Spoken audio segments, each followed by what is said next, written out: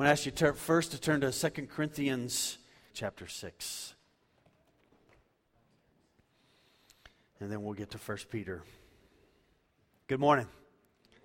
Hey, all you that are in the front section, look behind you. See all those people came late? See all those people back there came late? All right. Well, I'm glad you're here late. It's always better to come late than not come at all, correct? So you come 45 minutes late, we want you here. But try and come early. Come on, people. I mean, golly. What are we going to do? I don't know. I think it's over with. Anyway. Do I have 3 services? Okay. All right. Yeah. All right. Hey, I'm going to do a mini sermon for a second, and so just bear with me. And this is to all of us, and some of you may know about this, some of you may not know about it. You know, we see national headlines all the time about things that happen in school and things of that nature, and they just kind of have always been away from us. But on Friday, in case you did not hear, a student at McKinney North High School brought a gun to school, and regardless of what you hear out there, there's no indication at this point in time that he meant to do anything more. But eventually he shot himself and committed suicide in a classroom. He was by himself, but they had gotten a tip about this. And this is what we hear about other places is come to our city. And my daughter graduates this coming Friday from there. And luckily we let her skip school on Friday. But some of our students, part of our church, they were at school on Friday. And so I wanted to say a word to the children and the students, and I think this is also a word for us adults. This life is going to bring some dark moments in our life where it seems like, is there an out from this? Am I going to get through this? And I just want to say to you today, you will get through it. Nothing stays forever. And so if you get to a really dark, difficult place, I just want to remind you that you need to reach out to people who have strength and are going to encourage you to do the right thing. And so I just wanted to say that word because it's come to our city. It came to our city on Friday. It came to our community. It came to a school where some of our kids go. And so just kids, there's not anything that is too hard in life that you're not going to be able to get through it, that you need to reach out and get some support. So I wanted to say that today. Our God reigns on a throne. This thing right here, what happened on this thing, this symbol, was about bearing all that so that we wouldn't have to bear all of that trouble. And so I just wanted to speak that this morning and remind us this morning of that, and just would encourage you just to pray for all of our schools and the reality of what's there. We've talked about this in the last several years. We have reached a place in our country where things have turned so bad in the rejection of God and rejection of His standards that the fruit of that is being manifested itself in our communities, in our schools, in our neighborhoods, and all those things. And we're living in a critical time for us as believers, that we would walk in what we just sang about, that God is great, and to live in such a way that demonstrates that, so that people who are really wrestling with, should I live or should I die, would be able to see that God transforms people and He empowers people. So can we pray, and then we'll get into God's Word. God, we live in a day where we know this. We are desperate for you to move. We know that you speak. You have spoken to us in your word. You've given us your word. But, Lord, we live in a day where heartache and darkness and frustration and seeming to be a never-ending, how do I get out of this? It just seems to permeate our culture.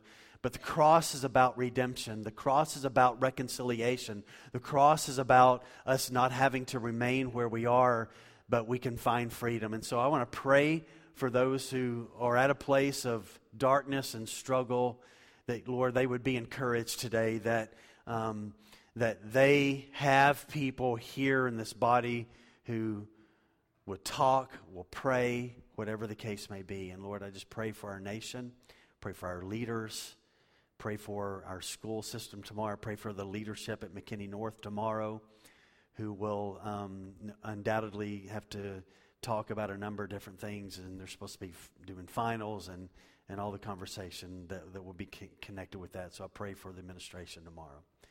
Speak to us now in this moment here in the room. In your great name, Jesus, we pray. Amen. Well, we are talking last week and this week about marriage, and particularly not really talking about Christian marriage in regard to a husband and wife who are both believers, but Peter deals with a very unique topic that is relevant today, but it was very relevant in the first century. And by way of reminder, in case you weren't here last week, as the gospel began to go forth into the world from Israel and from Jerusalem, as they took the gospel out and churches were started, one of the realities that began to happen was this, is that the gospel came to cities and it came to married couples, but it seems to be, based on Paul's writing and Peter's writing, that many wives throughout the Roman Empire came to faith in Christ, but their husband never did. And these wives are asking the question, okay, I've become a believer. I've come to know Jesus as my Savior. I've shared this with my husband. Others have shared this with my husband. And he has continued to reject the gospel. He doesn't want to have anything to do with it. And we looked last week that this word rejection, that do not obey, is a careful inspection of the gospel. So these husbands inspected the gospel, heard it, read it, and decided, no, we want our Greek and Roman gods, and I'm not going to come to faith in Jesus. And so all over the Roman Empire, where church has been planted by the believers, there were wives in congregations saying, how do I win my spouse who ridicules my faith, doesn't want to believe it, or is okay with my faith but is still rejecting it? How do I deal with that? And so we are walking through those things. So last week we looked at what was the wife's role who was married to a non-believing husband. What did God call her to do in the midst of that with the aim of winning her husband? Today we will deal with what does a husband do who has a wife who is not a believer. And so I want to give, before we kind of get into the text this morning, just a little bit of reminder to kind of catch us up. And if you and I were to say today, what makes a strong marriage? What are the key components of that? Is it communication? Is it love? Is it time? Is it spiritual togetherness? And I believe that each of those are very important. But I think foundationally, according to the Scripture, and we see this true throughout our nation, and we see it true in other places, is that one of the key things in a marriage is to have a husband and a wife who know God and are walking with God, if that is a marriage that is not a mixed marriage, but where both believers are there. But I believe with both of those, whether you have a believing spouse or non-believing spouse, I've seen this to be true, that the husband is the key to the family. And we see this in certain segments of our society today. Doesn't mean the wife is diminished at all, but God has designed the role of the family that if the husband will walk with God and he will be a biblical man and he will walk in God's truth, then his life has a dramatic impact in the family, in the culture, in the community, in a school system, whatever the case may be. There are segments of our society where men have literally been removed, and they have gone and they have fled from that. And the devastating result of that over decades now is great trouble for the children because of the instability that brings. And so I want to set forth in the very beginning this morning the critical nature of a family having a husband who walks with God. Now the reality is that is not always the case. And so sometimes it is a wife who is carrying this spiritual leadership in the marriage and in the family. Sometimes it is just the man who's carrying that because the wife is unbelieving. But I'm so thankful, and I hope you are as well, that I love that the Bible addresses some of the nuances of our lives and the difficult things, and kind of gives us some really specific direction in regard to a number of these things. So I want to look with me first, because first of all this morning I want to remind us of something we talked about last week in 2 Corinthians chapter 6, 14 through 18. And I want to talk about just for a moment wise counsel for those who are not married. This is for children who one day maybe are going to be married. Trace, you going to get married one day? Hopefully. Okay, no. Some of you girls, they're first grade, kindergarten, you're going to get married one day. You need to start thinking now, at your age, what kind of marriage does God want me to have, and what do I need to do now, even though I'm in second grade, to live the kind of life, to be ready that I can be the greatest wife that I can be and the greatest husband that I can be. And one of the best foundational counsels that I can give this morning is this, is that if you are a believer and you are single and you have a desire to be married, the counsel from Scripture is do not marry an unbeliever. The Bible calls that unequally yoked. And we talked last week and just want to remind us this morning, how does someone become unequally yoked, married to someone who's not a believer?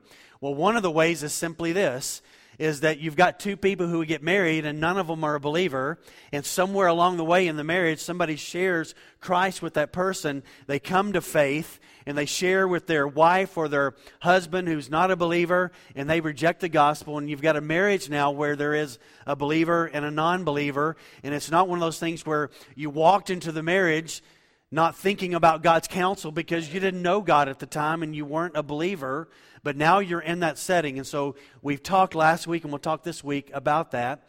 And then there's another case, and this case is a difficult one because there are some marriages where there's a believing spouse and a non-believing spouse, and that marriage has come about because that believing spouse ignored counsel of Scripture, ignored counsel of church leadership, of Christian parents, of Christian friends who said, do not marry, do not date, do not marry someone who is not a believer. And so that is kind of the setting that kind of brings this about. And regardless of how you arrive, that God has in His Word some counsel in regard to this. But I want to say something to the younger generation. Everybody sit up. Sit up. Andrew, Trace, sit up. All right. Isaac, are you listening to me, Isaac? All right, listen. If you want a family that's going to start off aiming at the truth and the power of God and walking God's ways, here's what I'm going to say to you, kids and students, this morning. Never date someone who is not aiming for walking with God and knowing God and does not know God. Don't rush this. Trust God's leadership, and do not marry someone, do not even date someone who does not know who Jesus is, because you will avoid yourself of having this thing called unequally yoked, of having you're wanting the family to go one direction, but the other person is wanting the family to go into another direction. Let's look at the text. Let's look what it says, 2 Corinthians 6:14. I just want to remind us of this morning. Do not be unequally yoked with unbelievers. For what partnership has righteousness with lawlessness? Or what fellowship has light with darkness? And what accord has Christ with Belial? Or what portion does a believer share with an unbeliever? What agreement has a temple of God with idols? For we are the temple of the living God. As God said, I will make my dwelling among them and walk among them, and I will be their God, and they shall be my people. Therefore, go out from their midst and be separate from them, says the Lord, and touch no unclean thing. And then I will welcome you, and I will be a father to you, and you shall be sons and daughters to me, says the Lord Almighty. Yoke is an agricultural term. It's a picture of two oxen. There's a wooden thing, and they are connected together. And the farmer is trying to plow a straight line in a row so that they can grow the crops, that they're not growing all together, but there's a line, there's a distinction that's there. But if one of those oxen decides, I don't want to go in a straight line, I want to go this way, or I want to eat, or I want to do this, then the farmer cannot move in a direction, move what he's trying to accomplish. And this is the counsel of Scripture. Do not yoke yourselves. I'll say this. This is also counsel in regard to best friends. That if you're a student today and you've got a best friend that maybe does not walk with the Lord, you will, when you get together, you're not going to talk about the Lord. And you need to build people in your life, children and students, and that goes for us adults as well. We need people in our lives that we are yoked together with an understanding of who God is, so that we're not being pulled, because you will eventually, if you're yoked together with an unbeliever, you will be a little bit pulled, maybe in an attitude, maybe a perspective, maybe a worldview. You will be pulled away from the truth of God if you're yoked in that relationship. Now, some of us in the room today are married to spouses who are rejecting the gospel, and you're yoked in that way. And I want to say this to you this morning. God does some unbelievable things in mixed marriages. Some beautiful things. Love can be present in that.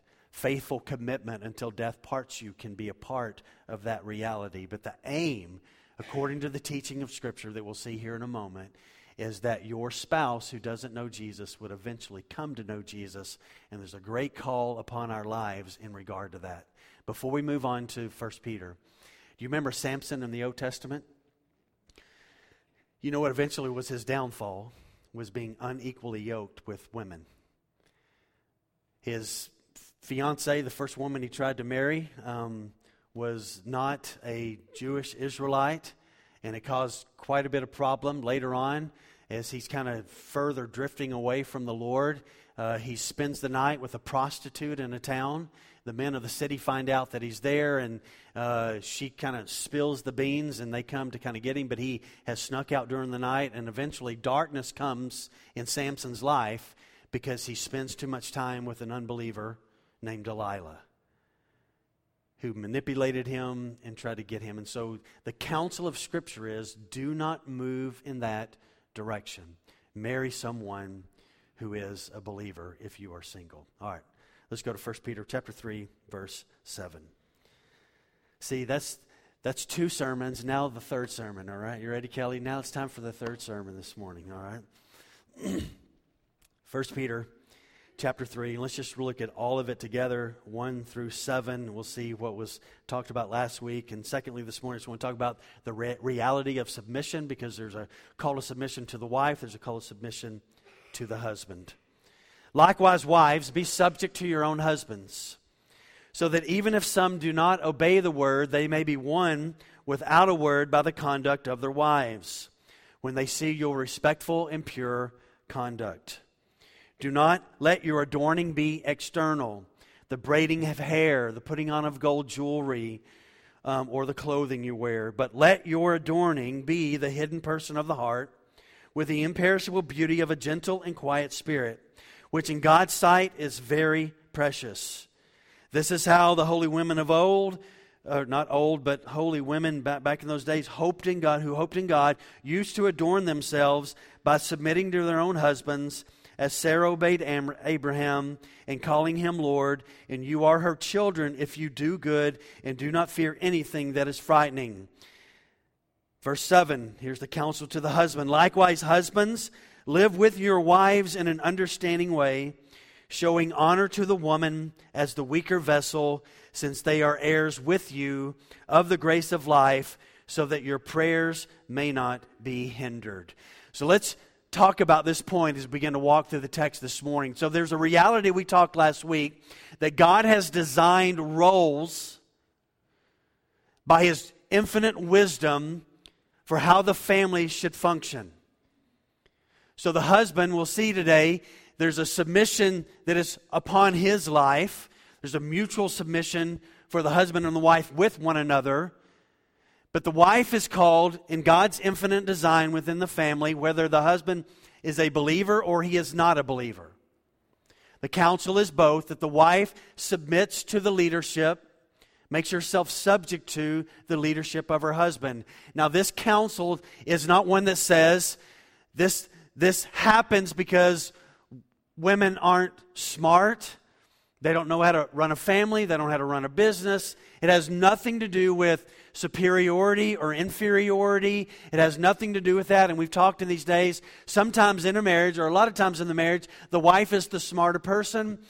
She's more gifted. She maybe have more education, whatever the case may be. So it's not one of those things that says women are so inferior that they have to have a man. It's not that. God just says this. Listen, I've designed things in this way that I am wanting the man, the husband, under my leadership to follow me in my word. He is to lead as a servant leader, willing to lay his life down for the family.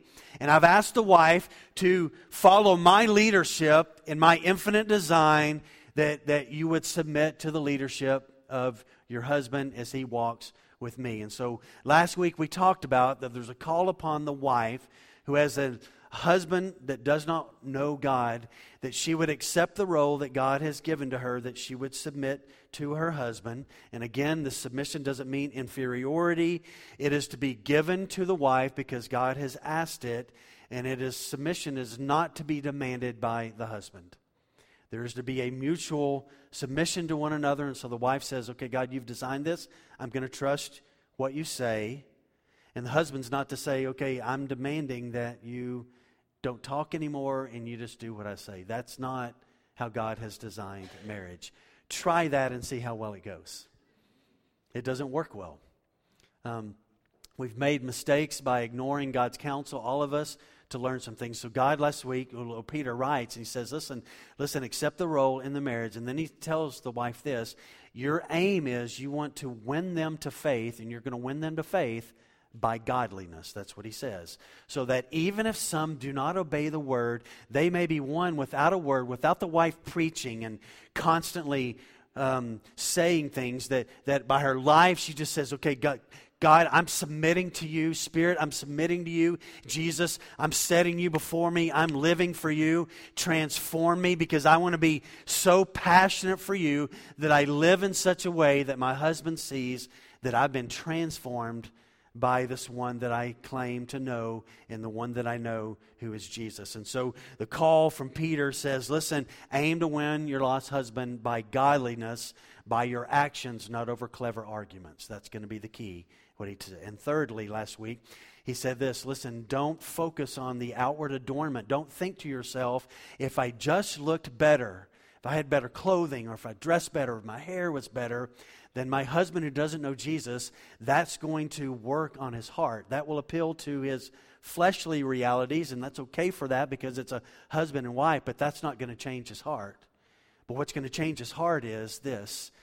He says, but let your adorning not be external, but let your adorning be the hidden person of the heart with the imperishable beauty of a gentle and quiet spirit, which in God's eyes, it says, is precious. God values that reality. And then he closed last week of saying, wives, there is a model for you, and that is to look at someone like Sarah of the Old Testament. And I talked about that this last week, but people like Twyla weren't here. And so Twyla needs to hear some things because Brittany told me that Twyla needs to hear some things. Okay? You can talk to Brittany, okay? Yeah, I know that y'all are sitting right here, okay? And then I joked last week this, if you wives would just call us Lord, it would fix everything. Like Sarah called Abraham Lord. That would fix a lot of things. Actually, it probably really wouldn't. But anyway, this word was a term of just saying to Abraham, I'm trusting God. I'm trusting God with this man that you have given me, Abraham. And I talked last week, and I think it's important to point out again, because some people say, well, yeah, if I had a husband like Abraham, my life would be better. You don't know my husband. And I just would remind you and I, from last week to this week, Abraham was not always the greatest man. Twice, once in Egypt and once in Philistia, he passed off his wife as his sister, and she was put into the harem of the leader of that country. So he was not always the best decision maker in regard to things. And so it's important for us about submission that the wife submits to the leadership of the husband. Well, what does it say? Let's now look at the husband. It's time to beat him. Randy needs some help, doesn't he, Twyla? Okay, all right, here we go. Here's what the text says. Look at verse 7 again. Likewise, husbands, live with your wives in an understanding way, showing honor to the woman as the weaker vessel, since they are heirs with you of the grace of life, so that your prayers may not be hindered. This phrase likewise points back to what's been talked about all the way back in chapter 2, verse 13. We are to, as a believer, submit to government. We are, as a believer, submit to our boss in the workplace. The wife is to submit to the husband by God's design, and the husband is to submit mutually to the wife, but ultimately to God to be the leader and the spiritual leader of the family. So there is a call. In every aspect of relationships that a believer has, we all have to deal with government, we all have to deal with the workplace, and we all have to deal with the family. There's a call to submission. Everybody has this call to submission. And ultimately for the husband, his call to submission is this, is I'm submitting to God in the role that God has designed for the husband, who is a believer, to trust God in His Word and to walk and to lead my family that points the family to God. The word submit literally means, it's a military term, it means to take one's proper place in an orderly way, and this is the way that God has designed this. We know this from Paul's writing in Ephesians chapter 5, that God has called the husband to love the wife. You may find this interesting. I found this interesting this week. Is I had never noted this before. There's nowhere in Scripture where the wife is commanded to love her husband. But the husband, 5 times, is commanded, 4 in Ephesians 5, and then once in the book of Colossians when Paul writes to that church, is commanded to love the wife. Listen to me, man. This is an imperative whether you have a believing spouse or non-believing spouse. The call and the mandate from Scripture is this, is that you and I would love our wives. This phrase in Ephesians 5:25, husbands, love your wives. It's in the present tense that means this. This is a daily thing. You love your wife today. You love your wife today. It is also in the middle voice that means this. This is a choice that you make because you know God has commanded this. So husbands, we love our wives. If you're a student today, you're going to get married one day.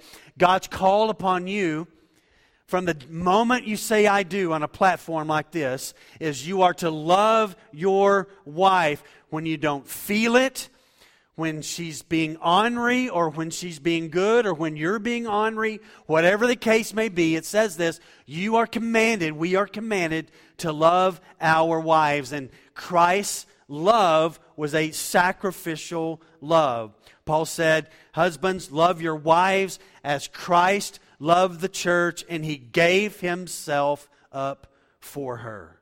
So Peter is saying this, husbands who are in submission to God and trusting God in the role that they are to be the leader, they will be men and husbands who will be loving and serving their wives. That will mark their lives. So if you're a teenage girl in here this morning, you ought to watch a guy that you may be interested in. Does he love and serve his mom? Is he willing to speak to her with respect? And if he does, that is likely how he is going to treat you and love you and serve you and be in a relationship with you if you eventually one day move to a place of being married. So here is the call to husbands and wives, mutually submissive to one another. But then when it begins to work its way out, the husband's role is to lead the family by submitting to the lordship and leadership of Christ, laying his life down and living as an example of who Jesus is before a believing spouse or a non-believing spouse. And the wife submitting to God, trusts God's role to say, okay, Lord, I'm going to submit to your plan as I submit to the leadership of my husband. Let's walk now about the husband's responsibility to an unbelieving spouse, and let's see what the Scripture has to say about this. And before we do that, just want to say a couple of words. We live in a day where long-term commitment is almost gone. It's just almost gone. We see it in regard to marriage. We see it in regard to job. We see it in regard to even church life. And it just seems as if there's not a long-term mindset about I'm just going to be going to be committed, and I'm going to learn to be committed to things. And as we have a long-term mindset with our marriages and other things of that nature, here's what happens. We learn perseverance. We learn how you got to work through things. And sometimes you stay. Okay, I look across this room. Some of us have been married. How long y'all been married, Palmers? 37 years. Pam and I, in a few weeks, will be 30 years. Hubbard's how long? 38. Long time. 50? 50 with the Needhams. Carol, how long were y'all married? Almost 47 years. You don't get, Mike, how long, Mike? 47. You don't live that long together with two perfect people. Those are two imperfect people. And you have a marriage last that long because you persevere and you work through things, correct? Rick's been difficult, has he not, Helga? Okay, we'll talk later, okay? All right. You get to that place because you persevere.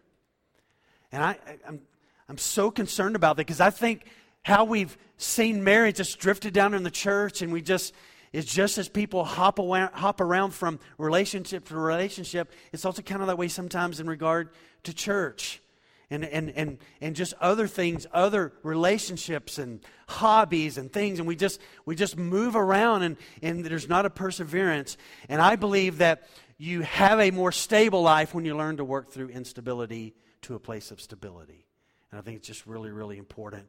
And I just want to call us and remind us, if your marriage is going to make it, you've got to have a long-term idea about, okay, there's going to be things happen. How do we make this? And the first thing that God calls the husband to in the text here is this, is it is a call to togetherness. Look what it says in verse 7. So Peter writes these words. He says, likewise, husbands, you're going to have to submit, but here's what I want you to do. Live with your wives.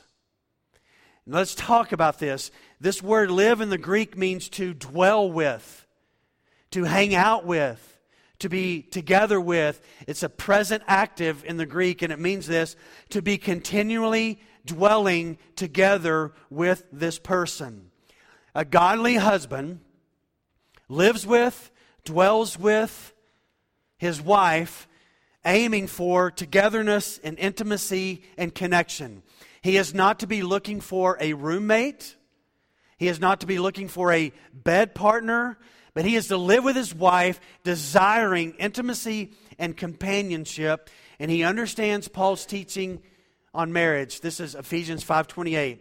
In the same way, husbands should love their wives as their own body. And as a man would want to feed his body and protect his body and all that, he who loves his wife loves himself, Paul says. And so a godly husband understands the essential reality of unity and oneness that God has established for the husband and wife. And so Peter says, listen, you have an unbelieving wife, you're a believing husband. Here's what the call is upon your life. You are to be at home. Two ideas with this. One is be at home.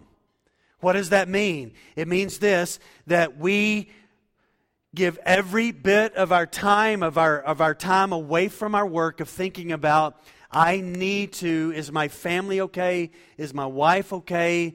You know, I have a job and we've got jobs and we've got to do things. But husbands to think about, when I get home, I've got to be at home. And for we men, we have a hard time with that sometimes. We get home and my mind's got to unwind.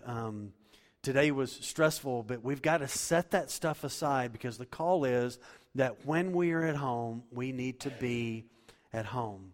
And I believe that one of the things that's needed for a strong marriage, where you have a Christian spouse or a non-Christian spouse, is for the husband to dwell with a wife, to be at home physically, to be at home spiritually, to be at home engaged in the responsibilities of leading the home. So the idea here is this togetherness, be at home. It also, connected to this, dwell with your wives in togetherness. It has this idea, this mindset of staying together. Marriage is to be seen as an all time, for all our married days, until death parts us dwelling together. That is the call. And the mistake that many men make is this. Well, I'm just going to be a great provider and that'll be enough. It's not. The call, the mandate here is be at home, be a good provider. Work hard for your family. Take care of your family, but do not substitute money for time. Don't do that. God's call here is this. Have a mindset of being at home, togetherness with your wife, with the idea of staying and being together. So it's a call with a mindset of staying together. And this cannot, husbands, be passed off to somebody else. It is our responsibility to embrace this. I said earlier, 5 times, a man is commanded to love his wife. That's in Ephesians 5:25. It's mentioned twice in verse 28. It's mentioned in verse 33, and then Colossians 3:19. There's a mandate on us to love our wives. Now, let me just talk about one more thing before we move on to the next thing. A husband needs to remember that God has given us authority over the family, but that does not mean that we are to be an authoritarian. That's not the call. God has given us authority, but that authority means to lead and to be a servant and to lay our lives down in the care of that. It's not an authoritarian thing. So a husband who's a believer and has a wife that doesn't believe in Jesus and has rejected the gospel, if he just pounds her verbally and ridicules her because she doesn't believe, she is never going to get to the place where she's going to believe. She's going to continue to reject that because nobody wants to do that. What she wants is she wants somebody who's committed, even though she's rejected the gospel, that you're going to love Jesus and you're going to love her anyway, regardless of how she is responding to the gospel. It's a big, huge call. I'm not in that situation, but that's the mandate that's here. I've got a wife that loves Jesus and seeks Jesus. So we're headed in the same direction, yoked together in the same direction. But if you're not in that today, I just want to remind you, God's Word and God's Spirit and God's power will enable you to be able to do all that you can to help encourage your family. But see, husbands, that we are a leader and we are to be a lover of our wives. So here's what Peter says. Listen, there's a call to togetherness. That togetherness is be at home and have a mindset of staying together. Secondly, he says this, live with your wife in understanding that is marked by knowledge. This word in the Greek is understanding that has an intelligent recognition that grasps the full reality of an object. So in this setting, it means this. You live with intimate knowledge. You know what your wife is like. You know it. You've got it. Wives, excuse us. Y'all are so deep, so complex, and so awesome, and we're so simple-minded. It takes us a long time to kind of understand the depth of who you are. And I'm literally not joking, like being sarcastic. I'm saying that's really true. There's a depth that God has made to women and wives that is beautiful. It's very powerful. And we guys have a desire to understand things. Listen to me, husbands, because here's the grave mistake in this idea of I need to understand my wife. This idea means understand her needs, understand her desires, understand her dreams, understand the nuances of her life. And a guy has a desire to understand things. And what a guy will do is this, is if he has a difficulty trying to understand his wife, and one day she's this, the next day she's this. I mean, that's never been the case ever in the history of the world with either one of the spouses. The husband sometimes this way, he's different this way, the wife is that way. But the husband, he gives up in trying to understand. And he will turn to something else like a hobby or more time at work or a sport. And he'll try to understand something like that. And to the great neglect of his family, to the great neglect of his wife, instead of knowing her intimately, he knows baseball statistics, but he doesn't know his wife.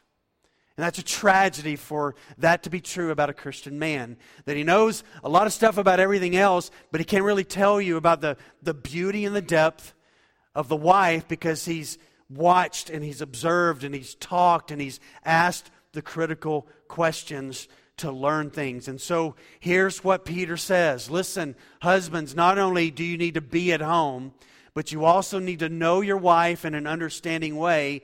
And the only way, Christian husband, you're going to understand your wife is to know God and know Scripture. And then you will see, through the lens of Scripture, you will see how to understand your wife. So the mandate here about knowing your wife has to flow through the commands of Scripture to know how God has made the marriage, how God has made women, and to understand the reality of that. So we live as a husband marked by an understanding of our wife. And listen to this.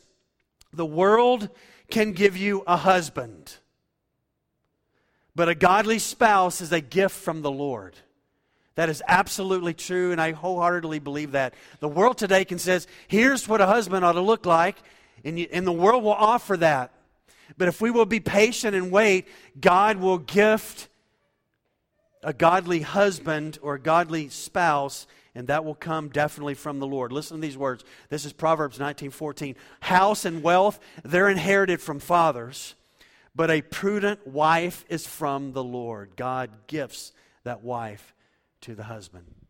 Live with an understanding marked by knowledge. I used to always, when I was a youth pastor, I used to always tell the student girls in my youth ministry, you ought to know God so deeply that it challenges and pushes the guy you date or the guy you marry. Know God so deeply that it pushes him to desire to see Jesus do a work in his life. So you be at home. It's called to togetherness. You live with understanding that's marked by knowledge. And not only that of knowledge of his word, but also knowledge of the wife, to know who she is. And I believe a husband may have an understanding about their wife, but once they get that, if they don't do any application with that, then it's just knowledge without any wisdom. And it's important to know our wife and then to love them. I tell you, I can see the end in sight, and my kids aren't in the room, so I can talk about them. I'll be 61 when Canyon graduates from high school, and I hope he goes away to school. Because I love my wife, and I want my kids to be around, but I'm looking forward to just time with my wife. And I think it's one of the beauty things that once the kids are gone, but here's the danger of those days, is if you spend your life that the kids are the center of everything of the marriage and not Jesus, you'll get to that place where the kids are gone and you're not going to know your wife or you're not going to know your husband. And I want to plead with you today. Our children are precious. Look at these Llewellyn kids here. Love these Llewellyn kids. The Crosby kids. The Burling kids. All these kids in this room here today. Parents, listen to us. These children cannot be the center of the home. Christ is the center of the home, and the marriage is the center of the home next. And then the children. If you get that backwards, you will chase your kids everywhere, right? You will. You'll chase them everywhere and all different kinds of things. But work on the marriage, because eventually there's going to be a day when it's just y'all together. And if you don't know each other, you're going to have to rediscover, and there's going to be things to work through that. But work now to know one another now. And so know God, know His Word, and do so in such a way that you know, so that there's not a wall that comes up that separates. Here's the next mandate. Call to togetherness. Live with understanding marked by knowledge. Knowledge of His Word, knowledge of the spouse. And then he says this, the next part in verse 7. He says, in showing honor to the woman. Christianity calls men to have a high value of women and a high value of wives. And this word honor literally means to raise them up. To not put them above God, but to treat in such a way, with such tenderness and kindness and love. And we do so because they are precious, because God has made them. That non-believing wife who's married to a Christian spouse is loved by Jesus. Jesus died for her. And He wants her, as the husband does, to come to faith. And she's precious because Christ made her. Christ died for her. And she's precious because you are in a covenantal relationship in marriage. So treat the marriage treat her with honor. And the emphasis here is this idea of being incredibly thankful for your spouse, whether they believe or they do not believe, that you are in a relationship, that you've got a companion with you. But but when they do not believe, you pray and you pray and you pray and you live and you live and you live as an example of a transformed person. So husband's responsibility, thirdly, is to treat the wife with honor. Next part of verse 7. You fight for her. Weaker vessel. This is the verse that women roll their eyes at. This does not mean weaker emotionally. This does not mean weaker intellectually. It means weaker what? Physically. It's just a reality thing. It's not always the case, but for the majority of things, men are stronger than women. Can I tell you something that needs to come back today? And I watch. I watch when I go to the mall, and I watch when I go out to parking lots, and I watch to see if a husband will open the door for his wife. I watch when I come into places, does a husband open the door for his wife? We have lost chivalry. It's gone. And it needs to return. We've become so self-centered. So this idea here is simply this. She's the weaker vessel physically, so you husband, you fight for her. You stand for her. You do what's necessary to protect her, not because she's not smart, because God has called you to lay your life down, and He's equipped you as a man to be strong and to fight and have wisdom and insight. And so the call is, husband, for your non-believing spouse, you fight for her. You stand up for her when that is necessary. Because I know this to be true. You women are incredibly strong. Because there's one thing about physical nature that y'all have that we don't have. Y'all handle pain way better than we do. We are wimps. I've seen 5 births. I would never want that to happen to my life, ever. An amazing moment that I just got to watch. I'm glad I watched it. Listen, fight for your wife. And I believe Peter's calling the husband to see his role as one who fights and protects and longs for her safety. Fifthly, as the weaker, what's the word? Vessel. This is a word that points to the Old Testament temple, and there were vessels in there, and they were used for sacred, watch this, sacred and divine purposes. So here, look at the call. Husbands, look at your wife even though she does not believe, or even if she does believe. She is a vessel. She is a sacred divine instrument in your life to refine your life that you would be more godly. And a husband who has a wife that doesn't believe, you know what he has to do? He has to do this a lot. God, I'm praying, I'm calling out to you, rescue my wife. God, transform me so that I'm a picture of who you are to my wife. And it refines his life, and it brings a greater dependence in his life to call out to Jesus because he longs for his wife to come to know the Lord. So we need to see our wives, men, as an instrument of God, a sacred divine instrument of God in our lives, refining us to be more like him. Those vessels are precious, and they were important in the temple, and that's how we need to see our wives. Lastly, in regard to the call for a believing husband in regard to his non-believing wife, is to see her as an heir of life with you. Now, I read some things this week. There's been a little bit of discussion throughout the centuries in regard to this text of did Peter stop all of a sudden in the midst of all of this as a witness trying to aim to win people in government, to try to win people in the workplace, to try to, for the believing spouse, or wife to win her husband to faith? Did he stop all of a sudden in verse 7 and just talk about Christian marriage? And the context just doesn't talk about that. So when it talks about see her as an heir of life, I don't think this is talking about eternal life. I don't think he's stopped in the midst of all of this to talk about Christian marriage. I think he's still talking about a husband now who has a wife who doesn't believe. But he needs to see his wife, even though she's not going to heaven, and we'll see in just a moment in the last part of verse 7 what he does in response to that and what's critical.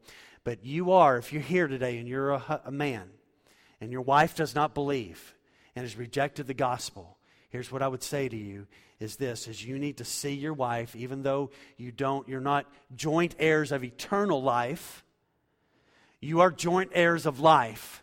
That means this, your home ought to be laughter. Your home ought to be a place of love, even though one spouse doesn't believe.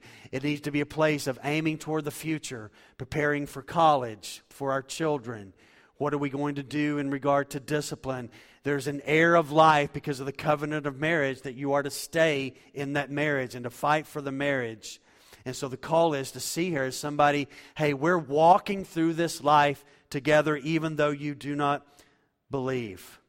And God has called the husband to that. And he is to never forget that Christ has died for her, and he is to be praying for the Lord to rescue her from her sin.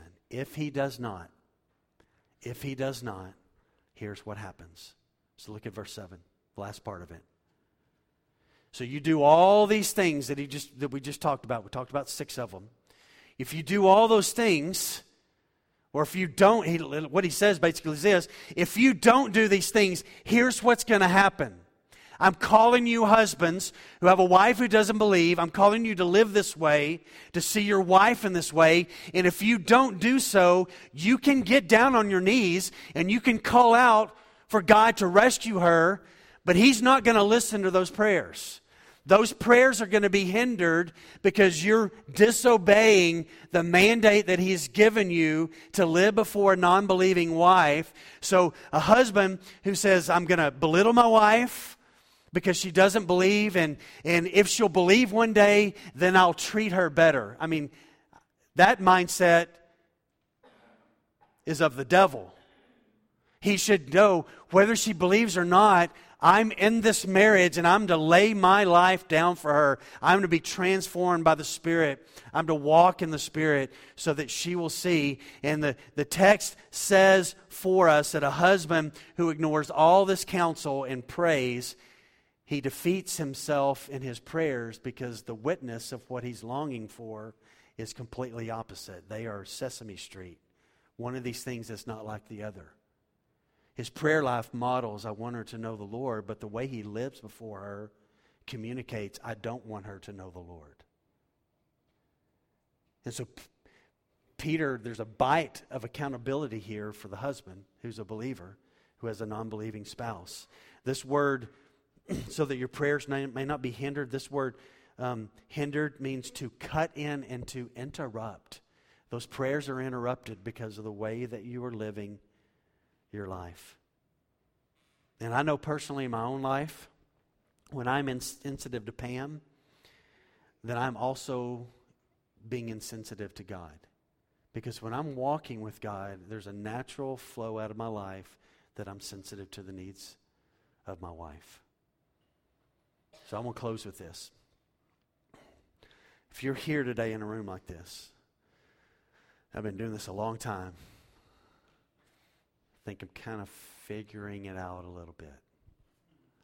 There's a lot of secret pains that walk into a church on Sunday morning that nobody knows about. A lot of secrets.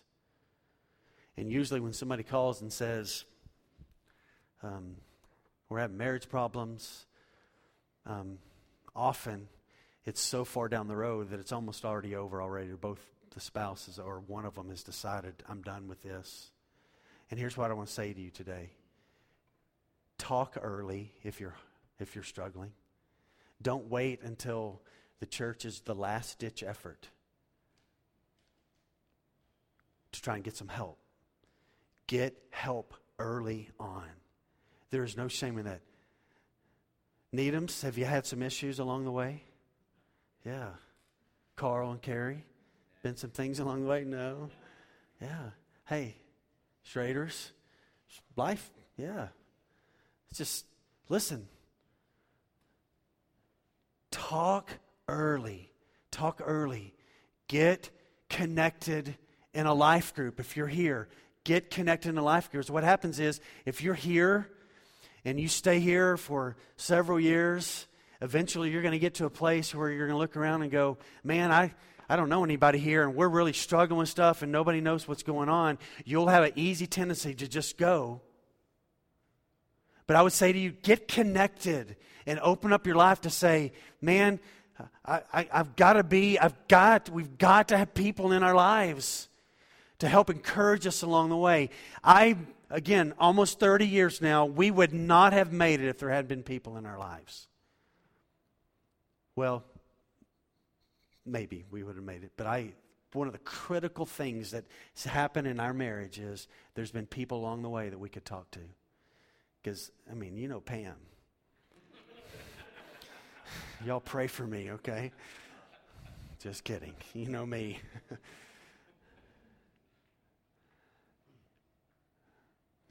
The goal of our life isn't to get to the end of our life and say, boy, I did this all myself. The goal of our life is to get to the end of the life and say, look at all the people who have been a part of my life. I got here because I walked with God and I walked with others. So if you're here today, I just want to say, get some help. Don't wait till the very end. Get some help now. All right? Let's pray.